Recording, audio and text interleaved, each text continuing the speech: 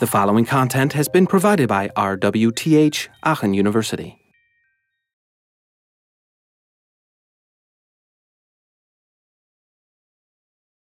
Cocoa is the UI toolkit and actually the general toolkit of macOS 10. Evolved out of Next Step, as we already explained. The class names still give it away. You just saw it in the example. The nslog method that we call to put something on the terminal was actually an example of this, using this ns prefix. Cocoa consists of two parts: the foundation, which has basic programming support, like processes, strings, and stuff, and then there is the app kit, which is the interface. Here are some of the examples that what Foundation contains. So NSObject, the general mother of all objects in the Cocoa toolkit, is actually defined in Foundation. You have values, strings, collections, and services from the operating system. You got things like notifications or archiving, which basically means freeze-drying data structures into stuff that can be stored. All the language services that Objective-C needs, and scripting, distributed objects, those kinds of things are all defined in Foundation. AppKit then deals with the UI, right? It defines the Aqua interface. So anything that's got to do with the UI, fonts, graphics, color, documents, printing, operating system support, international support, support for the interface builder, that's all defined in AppKit. And AppKit is definitely the larger part, or in AppKit the larger part are the interface widgets. Over 100 of those classes in AppKit are essentially widget classes. This one is interesting. I like this because it shows an interesting merge between the toolkit, that is basically UI toolkit, and the design software that you use. So the toolkit, AppKit, actually includes active support to work with Interface Builder, which is your graphical editor, to put your interface together. And because of that linkage, we'll see this in some demos, we can do some pretty amazing things inside the Interface Builder that you normally would have to do in code, and that take a lot of time and are tedious to do. So modern toolkits tend to go this way and have tightly integrated IDE development applications where you build your interface, write your code, and all of this is happening in an interlinked environment, rather than the old style of it's all happening in Emacs and it's all just text files, and we need to do everything ourselves. Here's a rough overview of what the Cocoa class hierarchy looks like. We start with NSObject. As I already said, this is sort of the generic object that's the root of the entire Next Step and now Cocoa, macOS 10 Cocoa class hierarchy. And then we see things that are, they all are pretty meaningful. Like we've got NSEvent, NSResponder. A responder is basically just a superclass for Windows, views, and whole application frames. We've got cells, which are lightweight controls that are not as heavy in their resource use as a full-blown field, for example, in a table. Menus, items inside those menus, etc., etc. One thing you will notice is if you compare this class hierarchy, for example, to the hierarchy you will see in Java Swing, is that this one is fairly flat. It doesn't have as many subclassing sort of tree depth. It doesn't have as much depth in the subclassing tree as Java Swing does. And the reason for this are two constructs. One construct is simply a design pattern. So it's just, if you like, a convention that the toolkit uses, nothing in the language. The other thing is actually a language feature of Objective-C and the Cocoa toolkit. So the delegates are simply a design pattern that the Cocoa toolkit chose to pick up. You could use it also if you had an object-oriented language. Categories, on the other hand, are something that you can only do if you have language support for it. Both of these are being used to mix in functionality without having to subclass. I'll come to this in more detail on the next slide. If you want to see the full hierarchy, like expanding this into everything, you can check the Xcode online help, and you can see the whole class tree, of course. So first of all, delegates. Does anybody know the design pattern of delegation? You've all probably taken some classes in software engineering. Does delegation, does that ring a bell as a design pattern?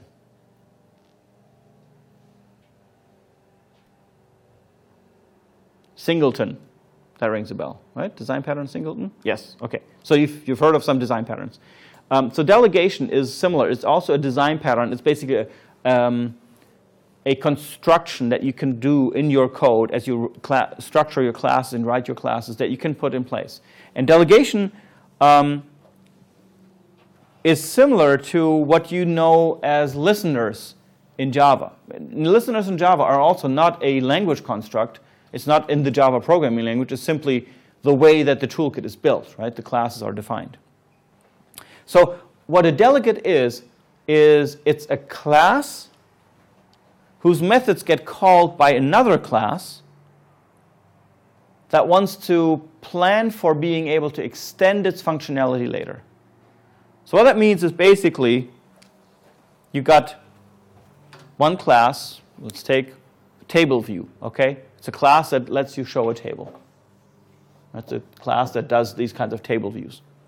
So that's a class somewhere in your class hierarchy.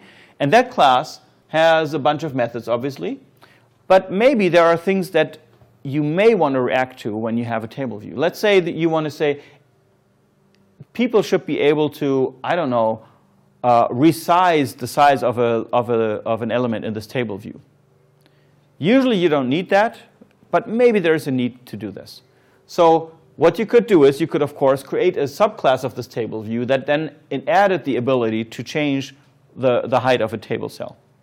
But that's kind of inconvenient because that gives you a lot of subclasses, and we end up subclassing a lot and get a very deep hierarchy.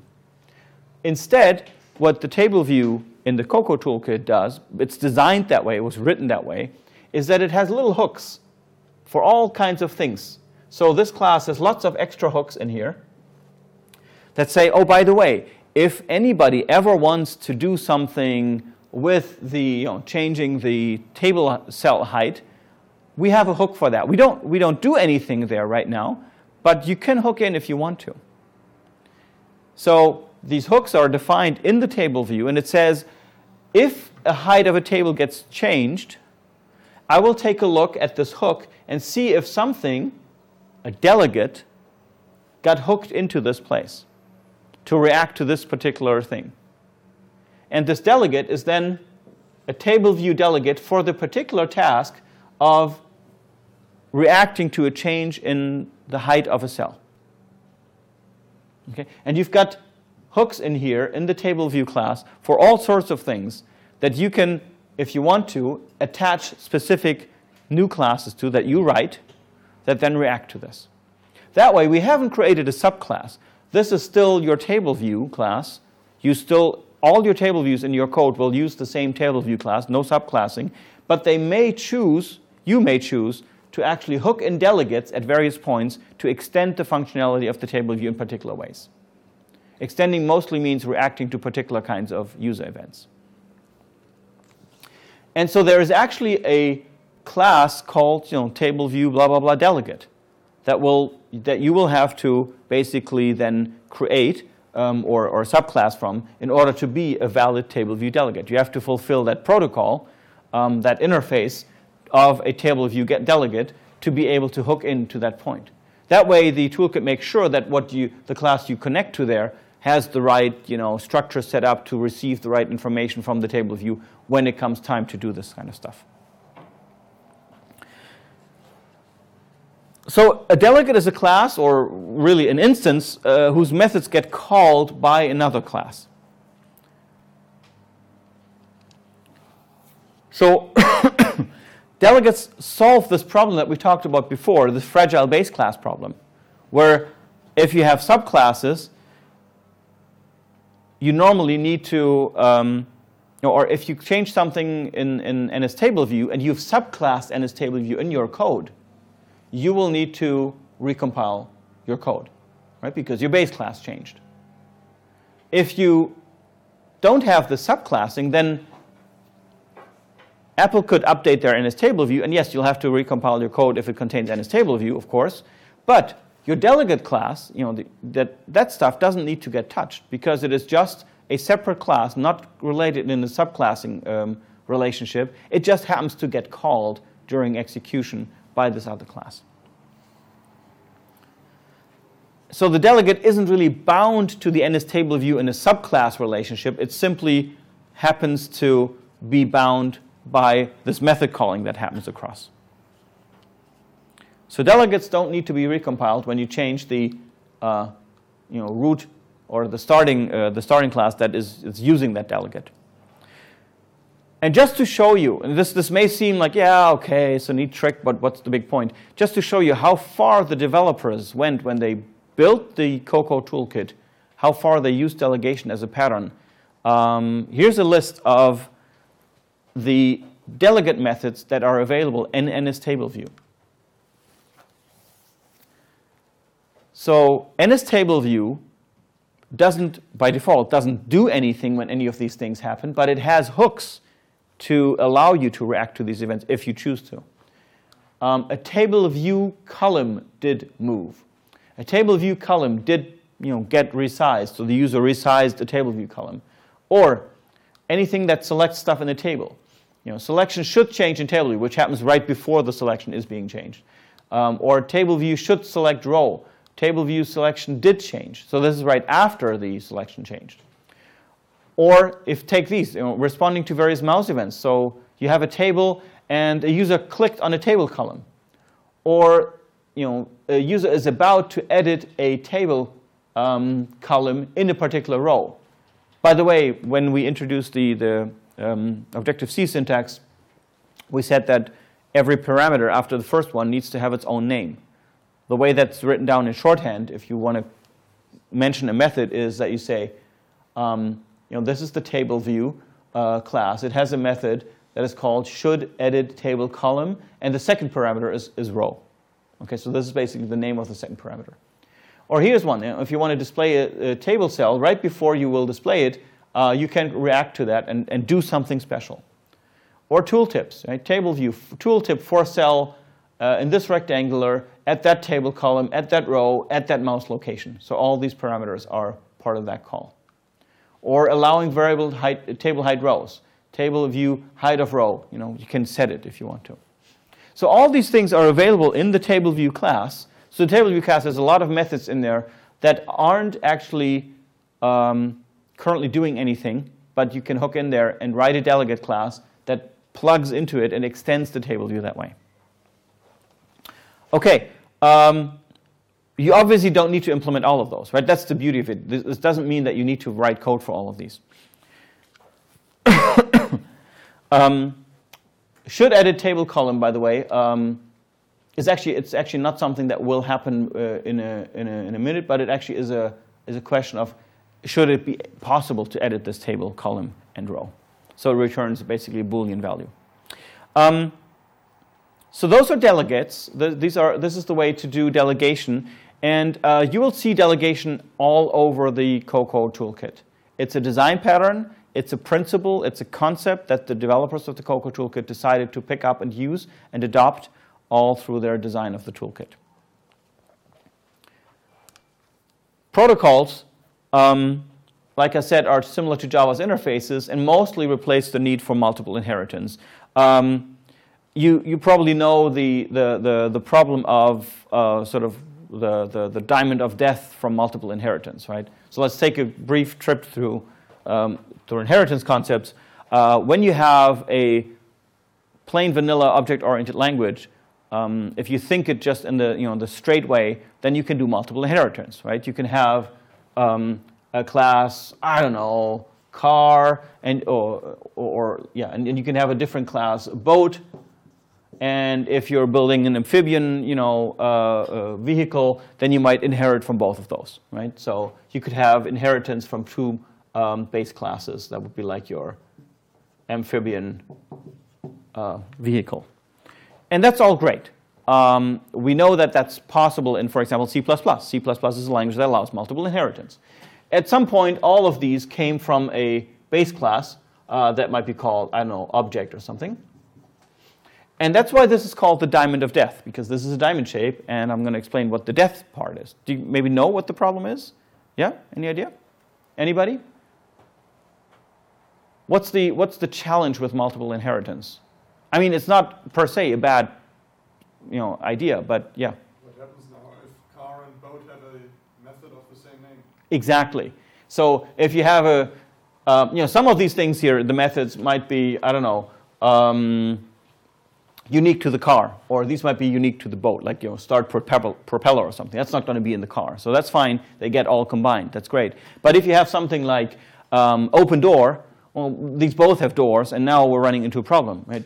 When the amphibian class the object is supposed to execute the open door method, which one is it supposed to use? The one that the car defined or the one that the boat defined?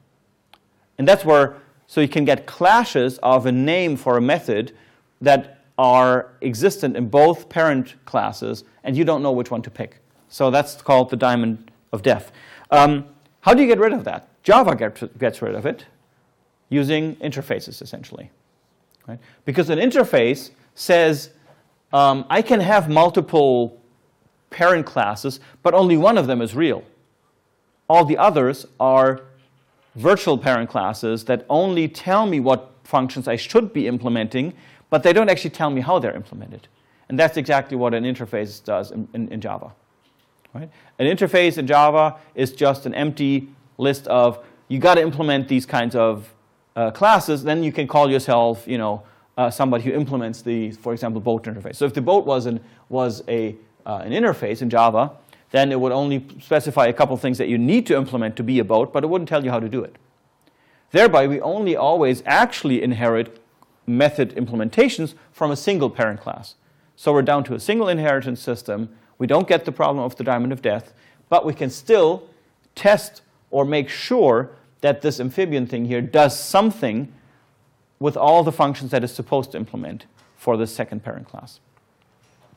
And now, interfaces in Java are the exact same thing as protocols in Objective-C, same principle. So protocol is really, I like the name because it really says it's a deal between, you're the abstract superclass. I'm going to say, I'm going to be a lumberjack, and if you're the lumberjack class, I'm going to get a lists of things that I'm supposed to implement from you, and then I fulfill the lumberjack interface, and I can call myself a proper sort of implementer of that interface, which makes me eligible to, for example, be chosen as a delegate in certain situations or something. So that basically means that you mostly get rid of the need for multiple inheritance through protocols. Nothing super exciting. Like I said, Java later then used a similar principle in interfaces, and it's a well-known trick to basically do single inheritance, but still have the ability to do these multiple inheritance-like constructs. Now we get to something interesting. And this is unique to Objective-C. This is not something you can do in C++ or even in Java. Categories are a way of extending a class, really extending it, without subclassing. So you might say, well, wait a minute, you've just shown me a way to extend a class without subclassing. It's called delegation. And that's kind of true, right? But what is the limitation that I have when I use delegation? Yeah? You can only use the hooks that are already provided. Exactly, right? So the parent class needs to know that somebody's probably going to want to do something with this sometime, so you got to put the hook in. So delegation only works if the parent class was built to be ready for calling a delegate at that point. There needs to be a hook where I can put a delegate in. Categories allow you to extend the class without it ever having thought about that kind of extension, and in fact, without it ever finding out that it is there, which is kind of scary. Let me give you an example. Let's say you have an NSString class, and that actually exists. Apple wrote an NSString class, right? It's strings in Cocoa. And it has all sorts of functions. And let's assume that the NSString class doesn't have a find and replace function. It would be stupid not to have one, but let's say Apple forgot about it. Now, I can't call Apple and say, hey, could you add this class? So that's not going to work. I could subclass, right? That would be the Java approach to do it, or C++ approach would be, okay, I'm going to subclass a new class of, call it my string, my NSString, and I'm going to add the find and replace function. Right? That would be the typical way an object-oriented developer would do it. That's exactly what subclassing is for. And that's great. It works. But that would require that you then have to change all your code to actually use myNSString. Right? You can no longer use sample code of the internet or whatever. If you want to use this find and replace routine in your code, you actually have to change all instances where you use NSString to myNSString. And everybody else who wants to maybe use your cool extension, the find and replace extension, would have to also go through and change all their names to myNSString. And now somebody else comes around, Bob, and he invents another cool thing for NSString, and he calls it Bob's NSString, and now what? Right? Now they're stuck. So this is a problem. So subclassing, it's possible, but it might create a big, hairy ball of problems. You could also say, change NSString itself, but that requires you to have access to the source code of NSString. And guess what? Apple isn't readily giving away source code to the operating system. So first of all, you can't actually get your hands on the source code for the NSString class because it's Apple property. But also, even if you did, it would mean recompiling NSString. And then everybody who wanted to use your extension would actually also have to do the same thing. So again, you're throwing a big thing in the air that requires rebinding any code using it, blah, blah, blah. Messy. So here's the trick that Objective-C uses instead. In Objective-C, you can create something that is called a category. And a category is essentially an interface definition, like we see here. We're saying we're creating an interface that extends NSString. And in this interface, we define there's going to be a find and replace routine that works. Right? So just to recap this, it's obviously a method that works on an instance, not a class, because it's got a minus sign. Its return value is going to be a pointer to an NSString data structure. That's what the asterisk means, and this is the return value in parentheses. Then the method is called find. It has a first parameter of another NSString pointer, which is called findString here as a parameter value. And then continues the method name, replace with another NSString pointer, the replace string. Right? So this method is called find, replace with, Right? That's the full method name with all the parts in there. And if you create this category and put that into your code, next to basically your use of NSString, any code that uses NSString can now use the find replace with method. Why is this possible? Because remember what we said about dynamic binding. You can write code, you can write a piece of code that says create a variable of type NSString and call the find replace method in that variable. Right? That's exactly what we just did with the hitchhiker. You can do that because the compiler doesn't give a damn. Right? He says, yeah, if you think you want to call this, I don't know what that is, but dude, you probably know what you're doing. Right? So compile time, everything's cool. Now comes runtime. At runtime, the runtime system of OS X, the Cocoa toolkit, the whole runtime system, is looking for, okay, I've got an NSString variable here. This guy is asking me to execute the find replace method. Is that anywhere? Right? That's when the check happens. And that's when, if you compile a category, it will get linked into your binary. And at that point, it will say, oh yeah, by the way, if NSString wants to do anything and it doesn't know how to do it, I might have the answer. But it's a separate compiled thing next to the NSString precompiled library. So it doesn't have to be part of that compiled library. It's a separate extension of it. So categories allow you to extend the existing functionality of a class without the class knowing anything about it. People have used this to great fun. You can extend classes and try to write extensions that will then sort of reveal some of the ways that these classes work internally, like finding out what kind of instance variables they have and stuff like this. There are some nice sort of inspection tools out there that can take an existing compiled binary and actually start poking around in how it works. There are ways to protect your code against that, but you have to actually sort of put extra measures in and sort of encrypt your code if you want to avoid this kind of post hoc access. Again, it's sort of this Californian libertarian approach. Like you can change code even without it knowing about it in a way. So any code that uses the basic NSString class without any changes could put a line in there that uses a find replace with method as long as it links this category in. And that is only possible because of the dynamic loading that Objective-C allows. And we have another demo to show this thing in use. By the way, Swift also has the same principle. It's just called extensions.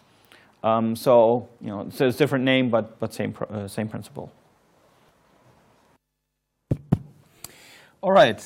So back to Xcode. We'll create a new Xcode project. Again, it's a command line tool application, so nothing fancy, but it shows the example pretty well. So this example is inspired by the fact that in Australia, you don't really say hello. Often people say good day instead of hello. So we're now creating an extension for a string that basically looks for a string, and whenever there's an occurrence of good, it will replace that, or with hello, it will replace that with good day.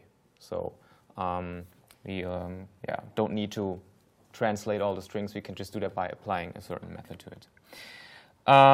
So I'll create a project called hello. I'll use the Objective-C language, just as before.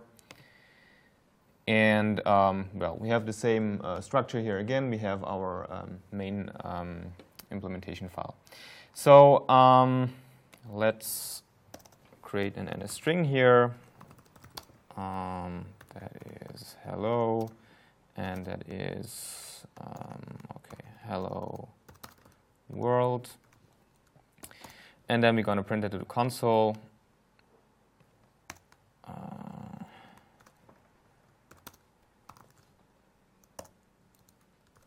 Let's just check.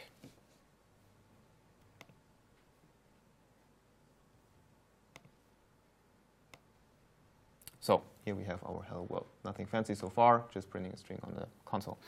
Now I want to add my extension to NSString. Since, yeah, you see this is a string here, and I want to add some more functionality to it. So I can add a new file. In this case, I check Objective-C file. And then it lets me pick what kind of file type I want to choose. And in this case, I want to choose a category. I can give that a name. I call it Aussie for Australia. And the class that I'm going to extend is NSString. So I'll create that.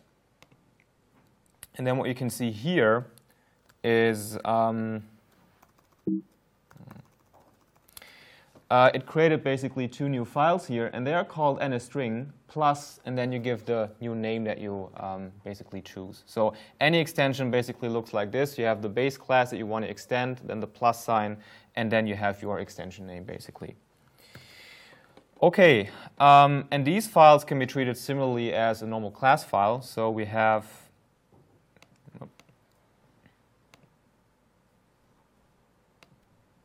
okay, weird display here. So we have basically a header file and an implementation file. And I'm going to add a new method here, which will return an NSString. And I call that make it Aussie.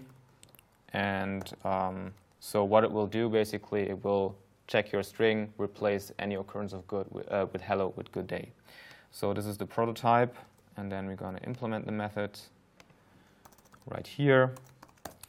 I can access the NSString by just referring to self, which is the same as this in Java. And now NSString already has some fancy methods for checking on strings. So one is component separated by string. That's basically now it looks for the occurrence of hello. And then I send that another message. So I have to add another bracket here. And then I can use components joined by string, and that is basically the string that I will put then in place of the occurrence that it found. So we will say good day, like this. And so I have now added another method here. What's the problem?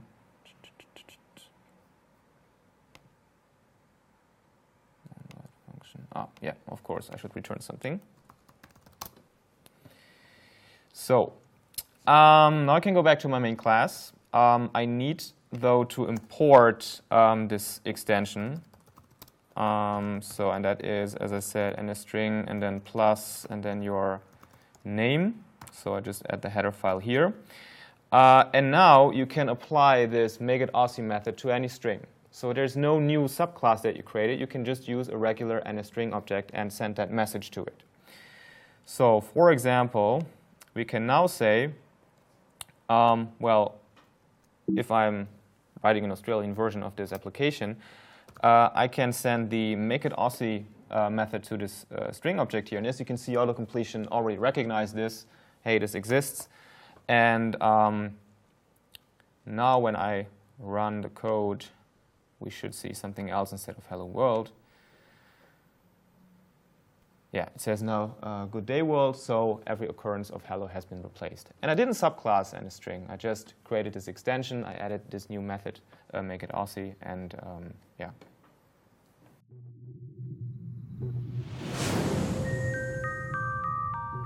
This content was provided by RWTH Aachen University.